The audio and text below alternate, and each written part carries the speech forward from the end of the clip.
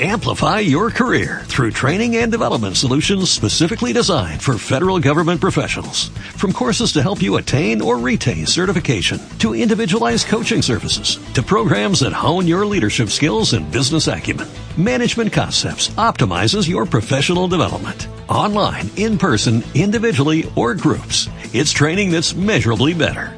Learn more at managementconcepts.com. That's managementconcepts.com. Been chasing black money for 35 years, and it's still fun to me. The tools are getting better. We're getting better. Yes. And faster. And the dollars are getting a lot bigger, too. I started when they were very small. 10,000 was a big case. Now they're in the billions.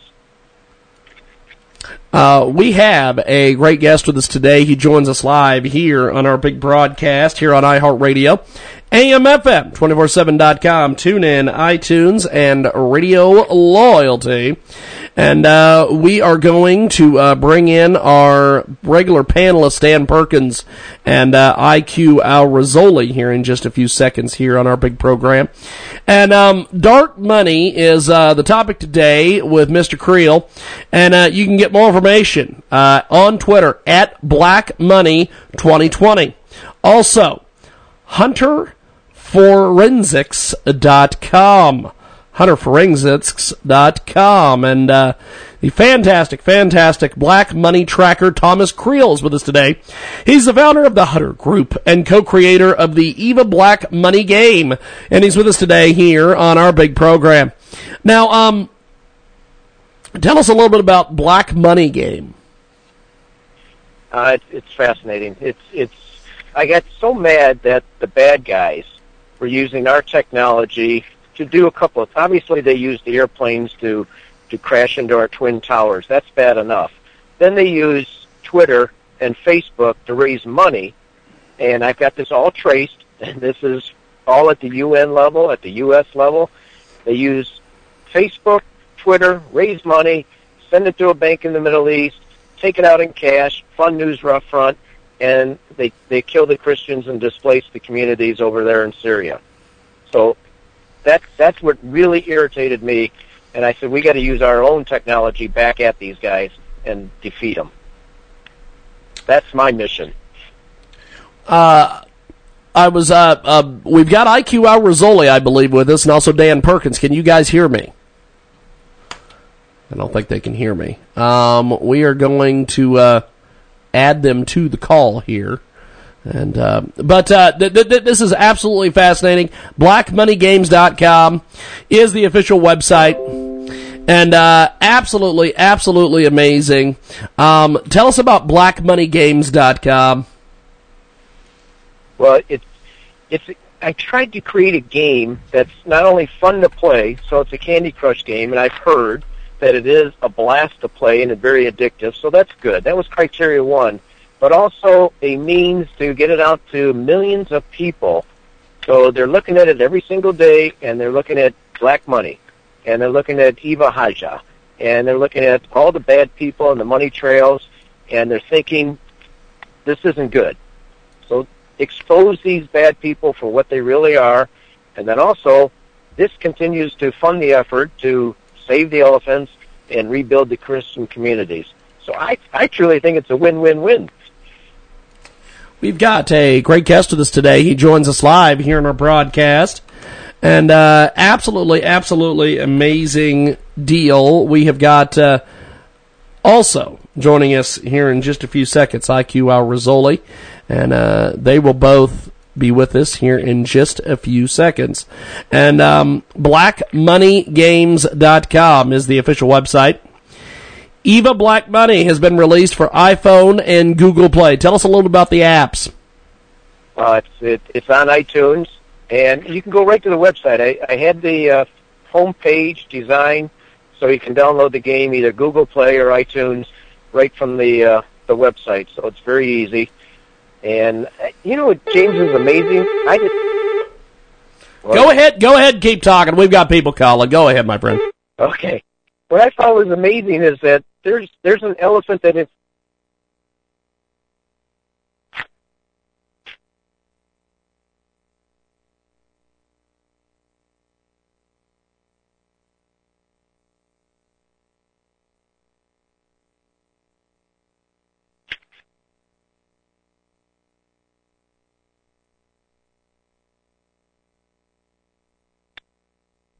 We've got a great guest with us today. Joins us live, the fantastic Tom Creel. He's with us today here on the broadcast.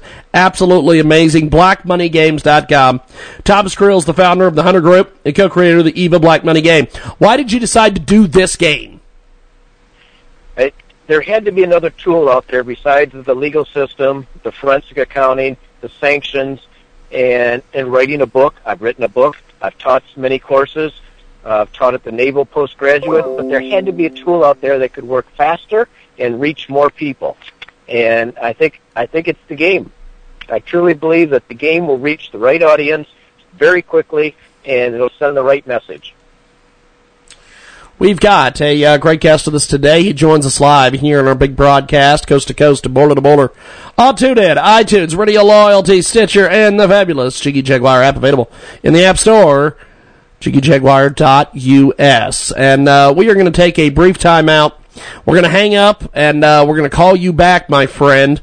And we're going to take a brief time out. When we come back, we've got more coming up here on our world-famous Jiggy Jaguar radio broadcast.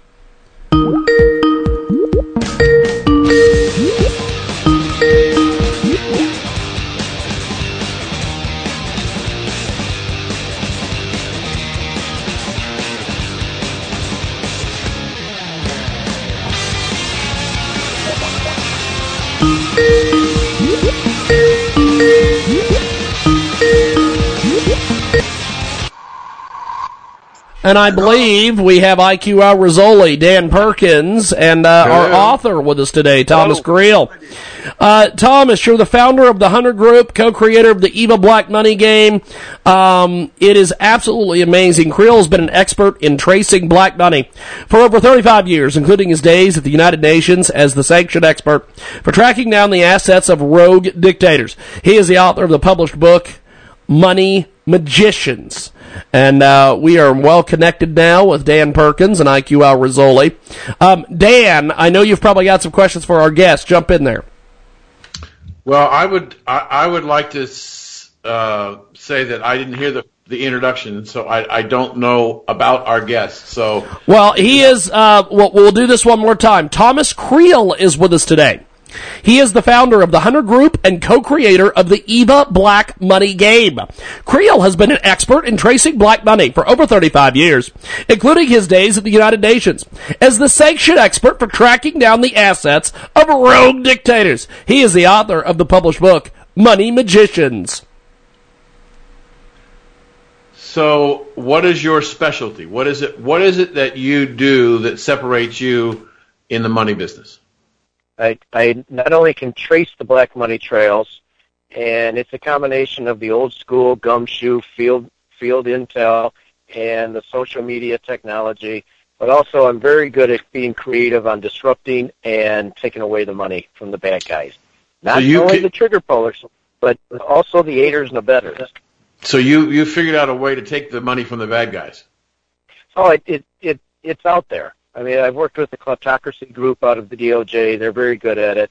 The UN, I worked with them 10 years ago on the Charles Taylor assets. So it's just constantly pushing forward. There's enough tools. There's enough mechanisms. It can be done. Is there a will to do it?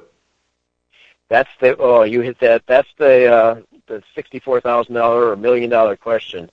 There is from my level of people and experts. When you get to the political side or the higher level diplomats, you're right. Then you run into the walls. So, has anything changed in that environment since Mr. Trump became president? Yeah, I don't know the man outside of what I see on TV and everybody else read about him, but he does like to win. I mean, and one of his key advisors is an old general, H.R. McMaster, and I worked with him in Afghanistan. H.R. likes to win. So there's this approach or mentality, a mindset that let's figure out every mechanism possible, every tool out there, and let's win. So I think there is a change. Well, it's interesting because I just had a conversation with my publisher at Newsmax, and we're talking about an article that I want to write, and that is the story of Attorney General Sessions deciding on two significant decisions that may or may not affect, one may not affect necessarily the money issue that you're after, but the other one clearly does. He's basically going after the sanctuary cities, but more importantly this week he said he's going to go after the marijuana trade. And as I said to my editor at Newsmax, if you look at what's going on in the media in the reaction to what Sessions has to say, I can't find anybody in government at the local level or the state or the federal level who talks about the damage that will be done to the sick children and the sick adults. What I keep hearing and everybody's talking about is how much money's on the table. Yeah, and I agree with you 100%. I mean, that's the shame when you set aside the value of a human life and you talk more about the money. Agreed. The new governor, who isn't even in office that long in New Jersey, is saying that legalized marijuana, again, not talking about the number of people that it'll help, will bring $1 billion in tax revenue to the state of New Jersey over the next 3 years. So that I'm wondering, was this all a ploy? Because I work in that space and I know how difficult it is to find institutions who will take the money. So there's an enormous amount of cash out there in suitcases, in closets, in the backs of cars, and buried underground. That's all black money. And I honestly believe we created the monster. We have created this money monster, and it's worldwide, so everything has a money taint to it. There's always an argument, how much money you saved, how much you're going to spend, how much is hidden. The World Bank did a study and said there's $3 trillion out there that is corrupt. Each year it is stolen, it is hidden from the tax agents, but $3 trillion a year. So everything is couched in a money terminology. So what changed to cause that? What do you think? I've been doing this for 30-odd years, so I actually have seen it change. And when I first started, a $10,000 theft by deception case was a big case. And then it grew with Ivan Boesty, Michael Milken, the junk bonds, the SNL crisis, and then it was the theft of the aid on a world scale. I think the dollar's just gotten very, very big. So that would you be willing to say that perhaps in many places of the world, including the United States, the value system has been corrupted and there is none? I'd say a portion of it is. So, is there any way that we can go back? Oh, yeah. But what do we have to do to go back? That gets back to your question of we really have to have a will to fix it. We have to disrupt what's going on right now. We have a disruptor, and it is for whatever value it brings. But I saw it firsthand that we were pouring billions of dollars into Afghanistan to rebuild the country while we're still fighting the war, which I didn't think that made sense, but nonetheless.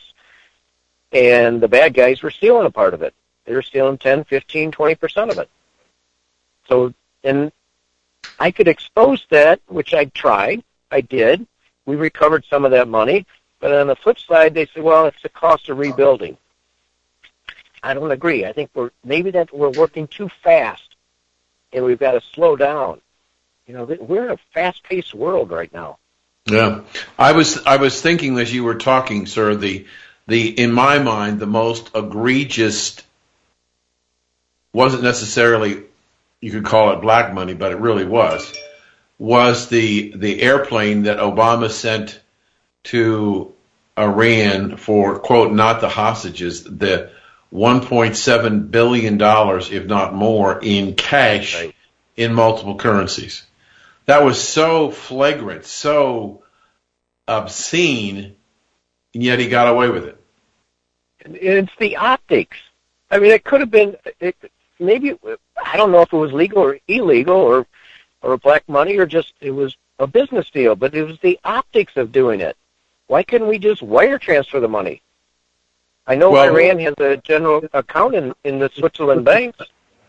Obama's rationale was that there was no way to wire money, except that he got caught because about 9 months before that, he had wired some payment money to Iran. So the infrastructure was there for him to wire the money. But I think that the reason why they wanted it in cash on that plane is that money was never going to go into the Iranian economy. It was going into the black market. Right. To the wrong hand. Mm-hmm. Or the right hand, depending upon your perspective. And that gets back to if something has to be that creative or that complicated in accomplishing the transaction, maybe it shouldn't be done. But that's the world that I think we live in. So how do we change it? I mean, we've got the drug money coming in, or the drugs coming in from Central and South America and all over the world through the southern border. Billions of dollars in drug money being shipped out of the country illegally, and money being shipped in and out of countries all over the world. How do you stop that? How do you say no more? Yeah, very good question. I can speak for the developing nations in Africa, in the Far East, in Afghanistan. I've worked with these younger generation every single day for 2 years. They became trusted individuals, and the younger generation, they have this iPhone, they have laptops, tablets, and that's where I got this game idea. Every morning they would be playing my game. But they hate corruption, number one, and they just want a very simple life. So when someone once told me when I was overseas that it takes a few generations to get rid of corruption, I never understood. I said, why does it take so long? Why can't we just do it in 1 year? And I think it's basically get rid of the older generation and the younger ones come in, and we've got to teach them. So I think it takes the younger generation that truly hates corruption to grow up and be our leaders. So I hear what you're saying. I'm going to put you on the spot. And do you think that the younger generation in the United States hates corruption? Yeah, I was speaking about the international, because that's where I've been for the last 20 years. So the younger. Go ahead. I do think the younger generation, I think the majority of the people, no matter what age in the U.S., hates corruption, hates the swamp, hates bad deals and the bad optics. But they're in a different world. They get their news on YouTube. They get it on Twitter, and it's not like it was in the past. And maybe it's not even the news that we used to, or we define as news. I mean, it's more commentary and editorial. So I think we're going through a transition phase right now. But I guess I look at what happened in our country with Mrs. Clinton and what she and her husband did with the Clinton Foundation and the pay for play and all the things that happened, that hundreds of millions of dollars, billions of dollars were committed to the Clinton Foundation when he left the presidency. She was Secretary of State. She was a senator from New York, and then she was a candidate. And when she didn't win the election, she dropped from the most powerful woman in the world to 63rd, and organizations and individuals who'd made commitments to long-term funding to the Clinton Foundation withdrew their commitments. They laid off 22 people and closed most of the foundation down. How is that not corruption? And on top of that, we saw, for example, in the Uranium One deal, that Bill Clinton got a $500,000 speaking fee in Russia, paid for by the investment banker who helped broker the Uranium One deal. And yet they get away with all of this. Doesn't that send a message to the people and the next generation that we're still corrupt? Yeah, and that's okay to do. And not only in the U.S., and I agree with you on everything you just said, but also international, the rule of law does have to prevail. And I hope our rule of law in our country takes hold of whatever wrongdoing, wherever it was, and prosecutes it to whatever limit. So I'm a big supporter of, you're innocent until proven guilty, but the rule of law must win out. That must be your foundation, your core foundation for everything else. Now, I've seen it overseas and in the U.S. as well. When someone is on top and it's the winning team, you'll get a lot of followers, you'll get a lot of wannabes. Even with Charles Taylor, he was president of Liberia. He was a sick person, and he was the founder of the Child Soldiers. You still had people that loved him, even though he would tell a 10-year-old, you either kill your mom and pop or I'm going to kill you and your mom and pop. So he's a bad guy. But you have a lot of wannabes, and they saw the money that he would flash around, the flashy vehicles he would drive, and they would want to be the same person. So I think that mentality is universal in the U.S., overseas, and the younger generation does see it. It's like the drug money. The younger people, they see the drug lords with $10,000 in cash. They want that same lifestyle. It's up to us to transition and ferret out the corruption, stop it, rule of law prevail, and then also teach the right message. But with all due respect to what you're saying, let me just tick off a few areas where the rule of law in the United States wasn't enforced. Because the president instructed the attorney general not to enforce the law. Illegal immigration across the border. The president basically told the attorney general and Homeland Security, don't do anything to stop the people from coming across the border. Now, and that in turn created sanctuary cities where local governments have a responsibility under national law to retain illegals, especially if they're criminal, and have them available to turn over to the government authorities. Yet we saw in the case of the Kate Steinle case in San Francisco, a woman who was killed, although the person said accidentally, by a person who had been deported at least 5 times for felonies in the United States, and he came back and he was released by the sheriff in San Francisco, or the police chief. And there are numerous examples right now in our country where local authorities, clearly, for example, the Obama administration turned a cocked eye away from the marijuana laws and decided they were not going to prosecute the states who were in fact breaking the law, a law passed by the Congress that made the distribution of marijuana an illegal substance. Yet the states and the cities and the counties, because the government, quote, Mr. Obama and the Attorney General, decided they were not going to enforce the law. So how can you have, quote, a nation of laws if individuals in power can decide whether or not the law is going to be enforced? My short answer is I can't debate you because there are plenty of examples of missed opportunities, the prosecution of crimes, and justice isn't always perfect, so we don't have a perfect system. But I would say that we do have elections, and I think it was Abe Lincoln who once said before the 13th Amendment was passed, they've had 1.5 years to review it, and if they don't like, they can vote me out. So we still have elections, so the power still rests with the people. We can vote certain people out, which I think we did.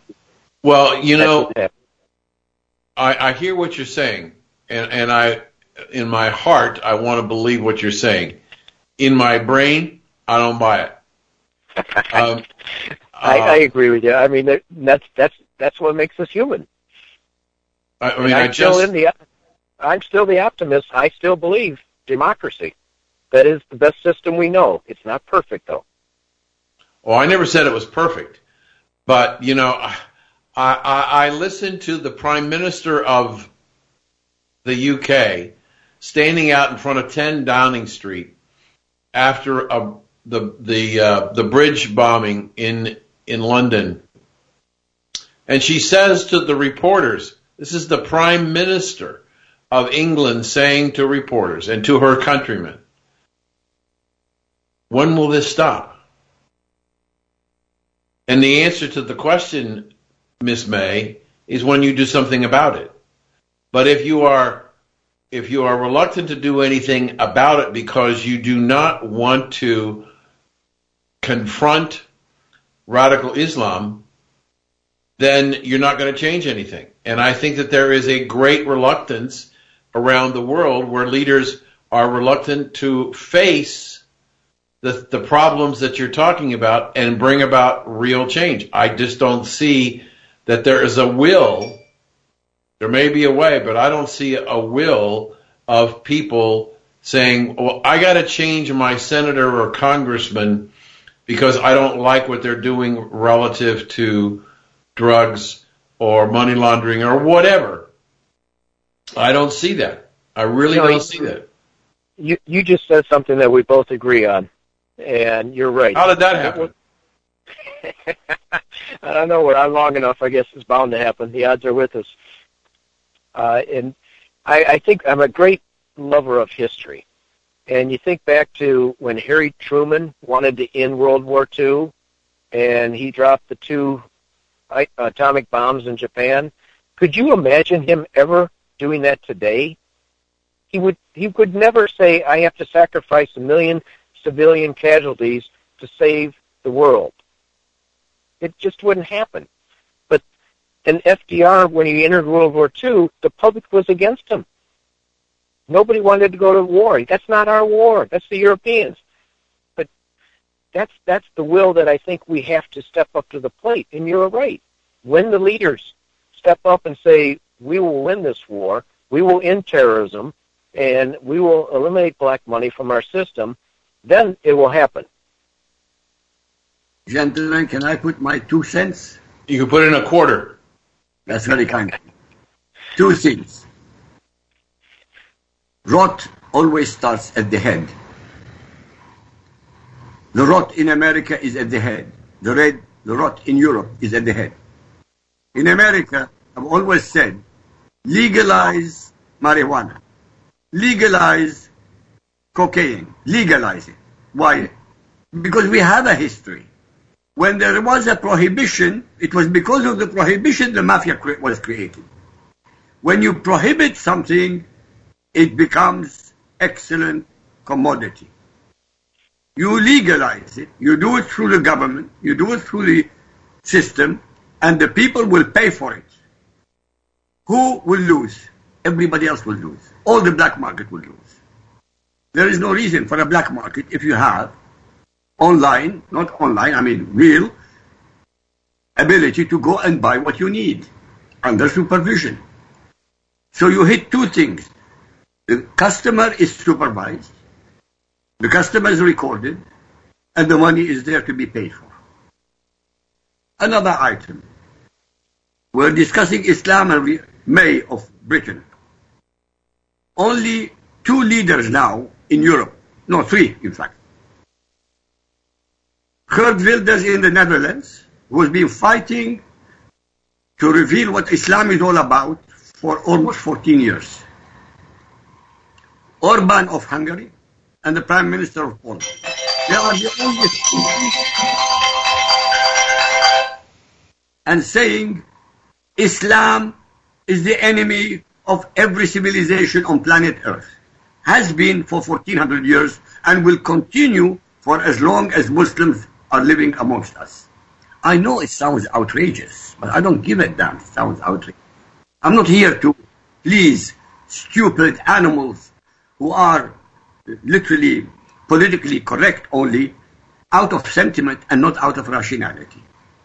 Since 9/11, 37,000 acts of terror have been committed. By whom? Not by Christians, not by Buddhists, not by Jews, only by Muslims.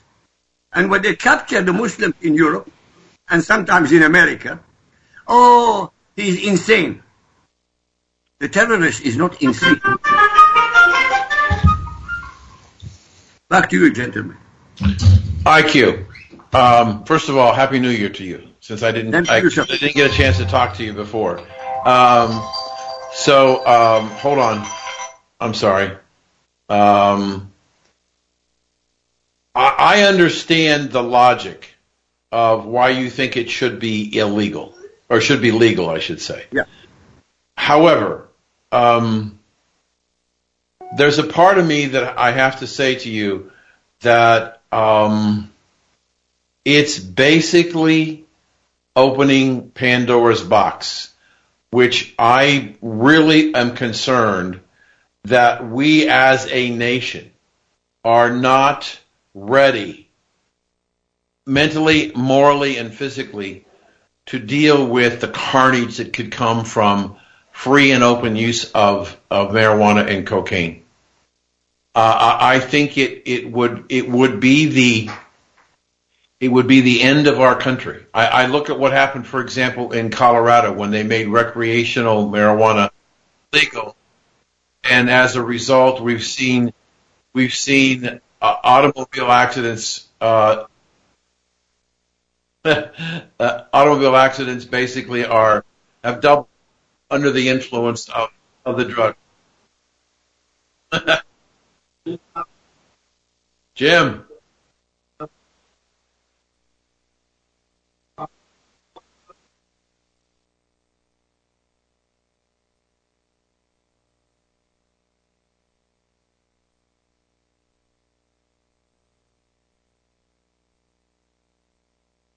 I don't know.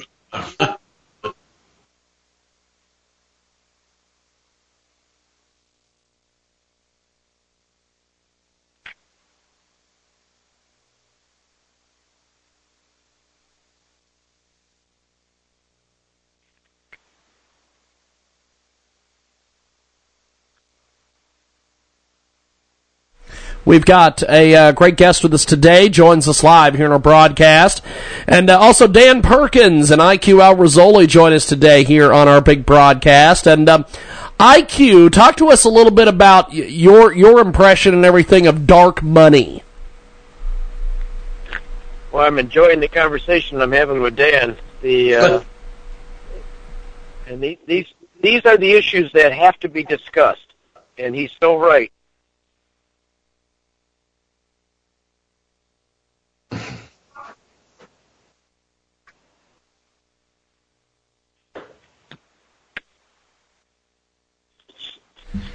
Sorry about that, gentlemen. We're having some technical issues with phones and all sorts of shenanigans. I didn't mean to cut you off. Go ahead and finish up, my friends. No, not a problem. Dan, are you there? Yeah, I'm here. Go ahead. Yeah, I was just saying, this is exactly the dialogue that we have to have as a country, and I think it's so appropriate on the issues of not only the black money but also the marijuana, the drug trade. And I'm still the optimist, though. I will still fight you that we do have the willpower and we do have the brain power to actually win the wars. I have to disagree with you, unfortunately. I have been monitoring what's happening in the United States of America with the new generation of, they call them flakes. They are not flake. They are not snowflakes. They are the fascists of America. In the universities of the United States of America, the left wing has been so completely, brain dead or brain obliterated that they cannot allow any point of view opposite from theirs. in the highest universities, in the best universities, in the most expensive universities on the planet, you have clueless leaders, clueless students. And the worst part of it, you have the worst professors ever in the history of the United States of America. Please correct me if I'm wrong. No, I don't think you're wrong, IQ. I think we have an educational system, which is one of the and I'm really concerned, IQ, that you're right that we have an educational system where we have people who are, quote, teachers who are drawing very significant salaries, who are basically nothing more than propagandists, and I have to, let me give you an example. Public school, where one of my grandchildren goes to school. That's all I'm going to tell you. And I'm going to tell you where it was. But the school was selling T-shirts that had the quote of Michelle Obama, "When they go low, we go high." And I was so offended that the mother bought this T-shirt from the public school for my grandchild. And she didn't see anything wrong with it. She's a Democrat, liberal Democrat, but the idea that she was indoctrinating her child with the idea that Mrs. Obama was this great and wonderful person and that her quotes are golden, far from it. When we're only a year away from their administration, and we have seen the corruption and the self-dealing and everything else. But that's what's going on in the public schools in the United States, whether they be universities or colleges, high schools or elementary schools. That we have teachers who are indoctrinating our children into a value system that is not consistent with our Judeo-Christian historical principles, and the parents don't say anything about it. That's the tragedy. By the way, the tragedy is not only in America. The tragedy is exactly the same thing in Europe. In Oxford University, in Cambridge University, these are the highest standard universities in Europe. You have clueless students. And again and again and again, we come to exactly the same answer. The bricks of every building, of every nation, is the unit of the family. When the parents do not object, my children were born in England. And when they went to school, and if I find out something wrong with being taught to them, the first thing I would do, I would go to the head teacher and make sure it will not be no, I'm threatening.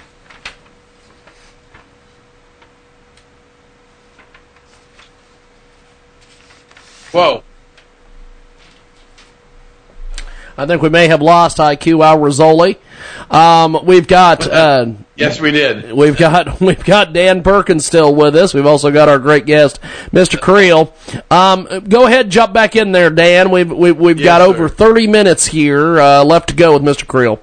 Yeah, I do have to get out at 5:55, but because I've got another show. But I will try and fill in for my friend Don and my friend IQ.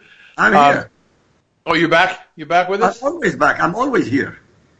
Okay. Well, we thought you lost you because you disappeared off my screen. So, welcome back. You were talking about how the family and I, I understand that I've written a number of pieces in commentaries that I've written about when Lyndon Johnson created the War on Poverty. He basically decided that they were going to take the black male out of the father leadership role in the black household and replaced him with the government.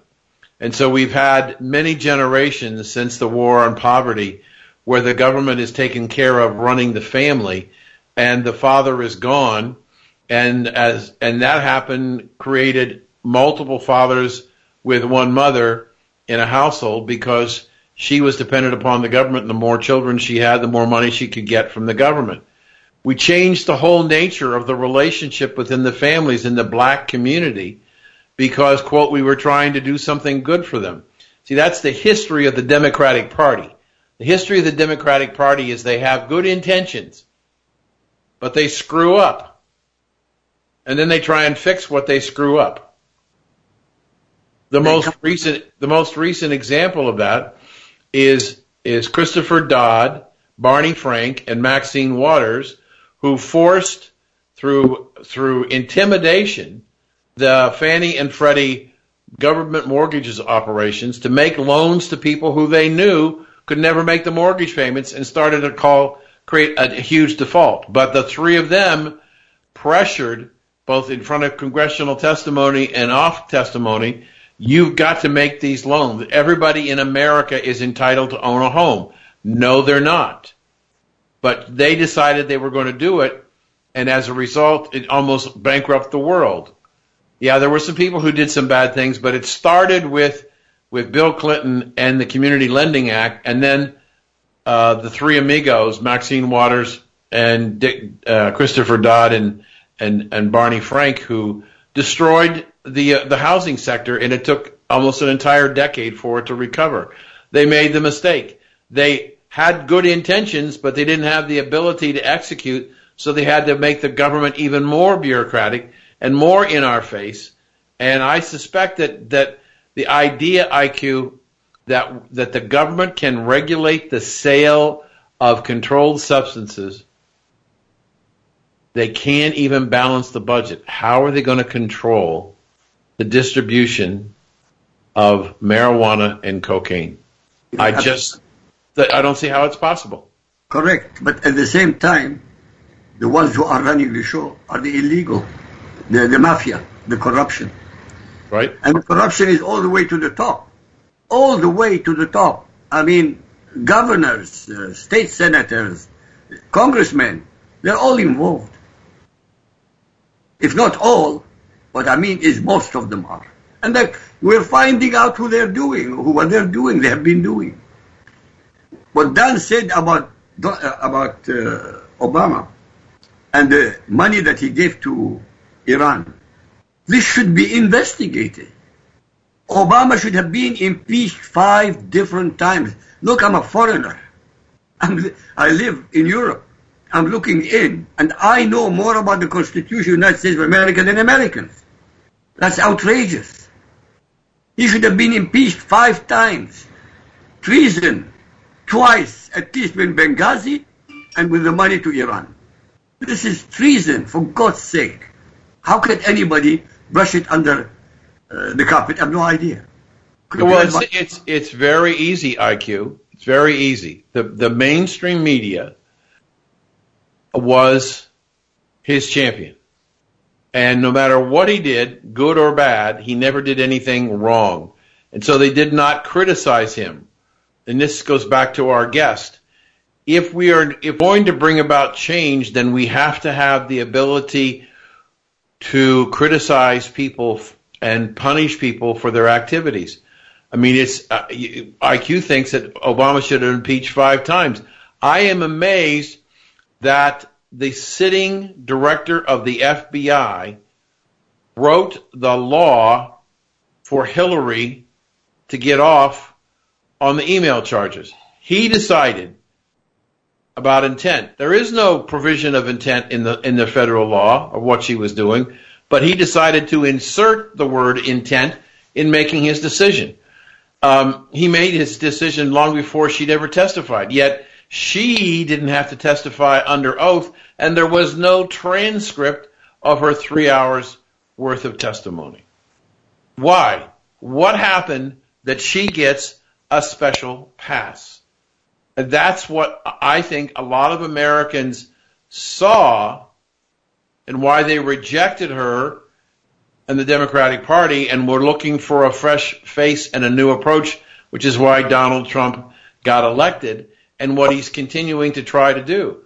But I just think that there are so many people who have agendas, and I'd love to hear our guests' reaction to that, who have agendas that are not necessarily in sync with what's good for the American people and good for America.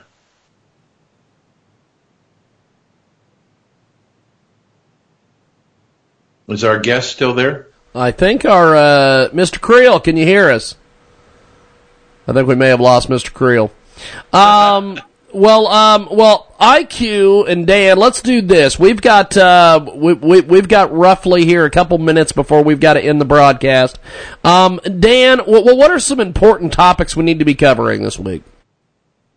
I think that we should talk a little bit about what's going on in the administration and the Democrats who are still dealing with collusion and with the Russian government and do not realize, I wrote a piece on this just after the first of the year, that people do not understand, Democrats do not understand that the majority of the American people could give a rat's ass about whether or not Mr. Trump colluded with the Russians.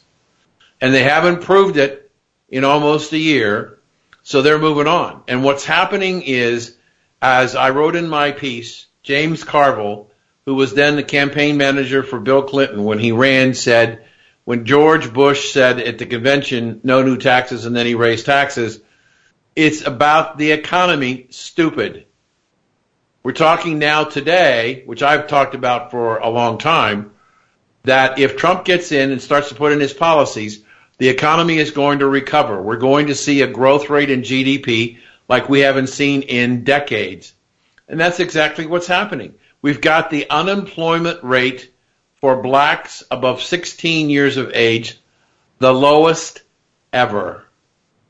We've got an unemployment rate nationally about 4.1%. We got a Congress who passed the Republican tax reform. The Democrats were against it, and all of a sudden, after the bill passes, AT&T announces they're going to give a $1,000 bonus to 200,000 of their employees. Comcast comes behind them with a $1,000 bonus for 100,000 employees. The Democrats are sitting on their ass and don't understand that it isn't about whether they should impeach Trump or not. What are your ideas to help continue to grow the economy? They have none. There's going to be another Armageddon this fall in the midterm elections.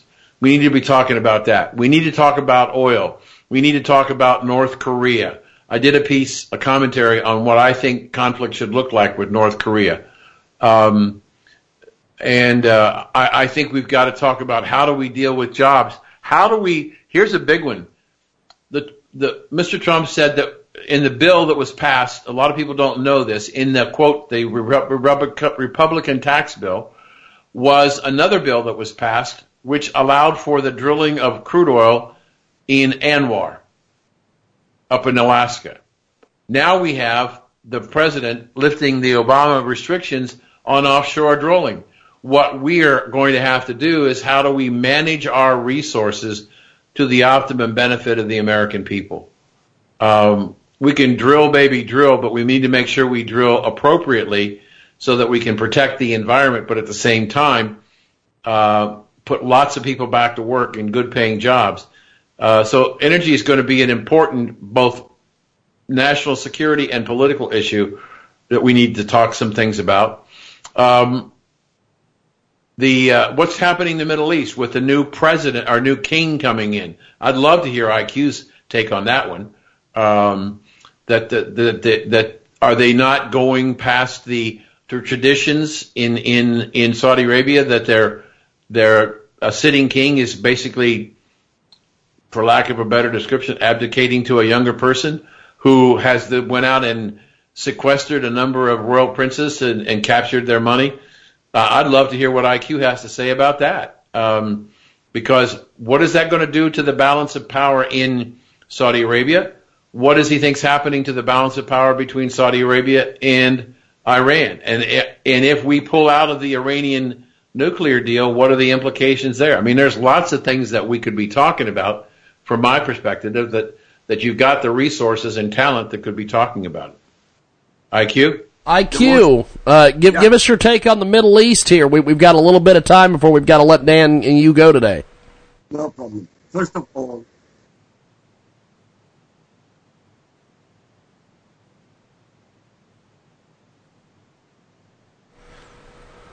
having some technical issues with IQ's Skype, and he will come back here in just a few seconds. Hopefully. IQ, I have news, Jim. Okay, go ahead. Give us the news, my friend. Give us news. It's exciting for me, and exciting for a lot of people in the country.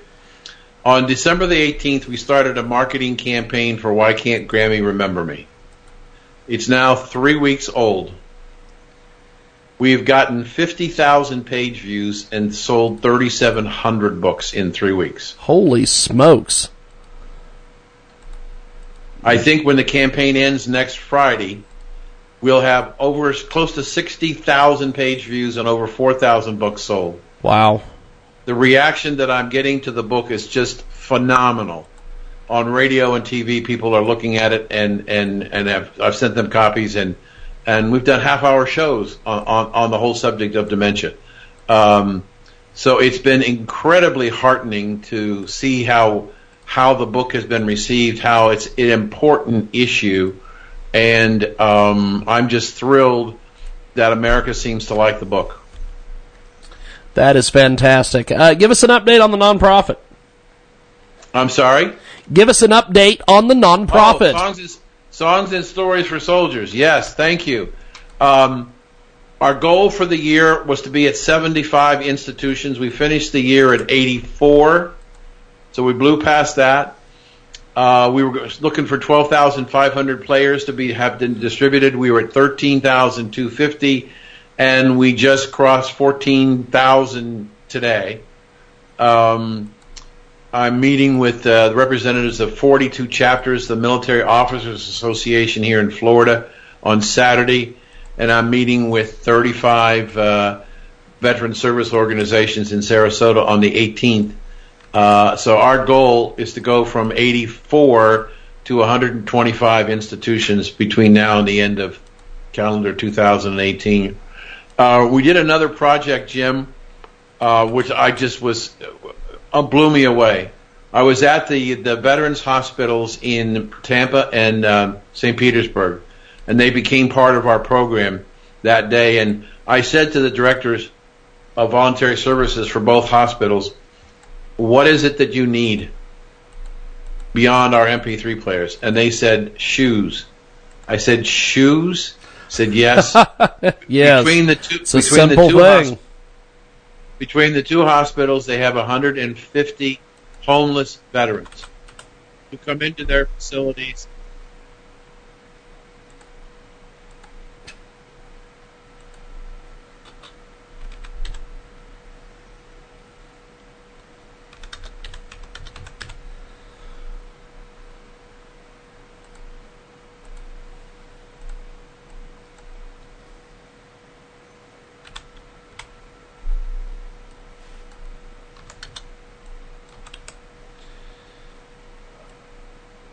Wow. There we are. We've still got you, my friend. Okay. So they said they need shoes because they've got 150 homeless veterans between the two hospitals, and they come in and they may come in flip-flops or barefoot, and they want to go out and look for work. They're coming in because they want to change their life, and they've got no shoes. So I thought about it, went back to my church and to the men's group, and I said, we got to solve this problem. And in 3 days, we had all three of the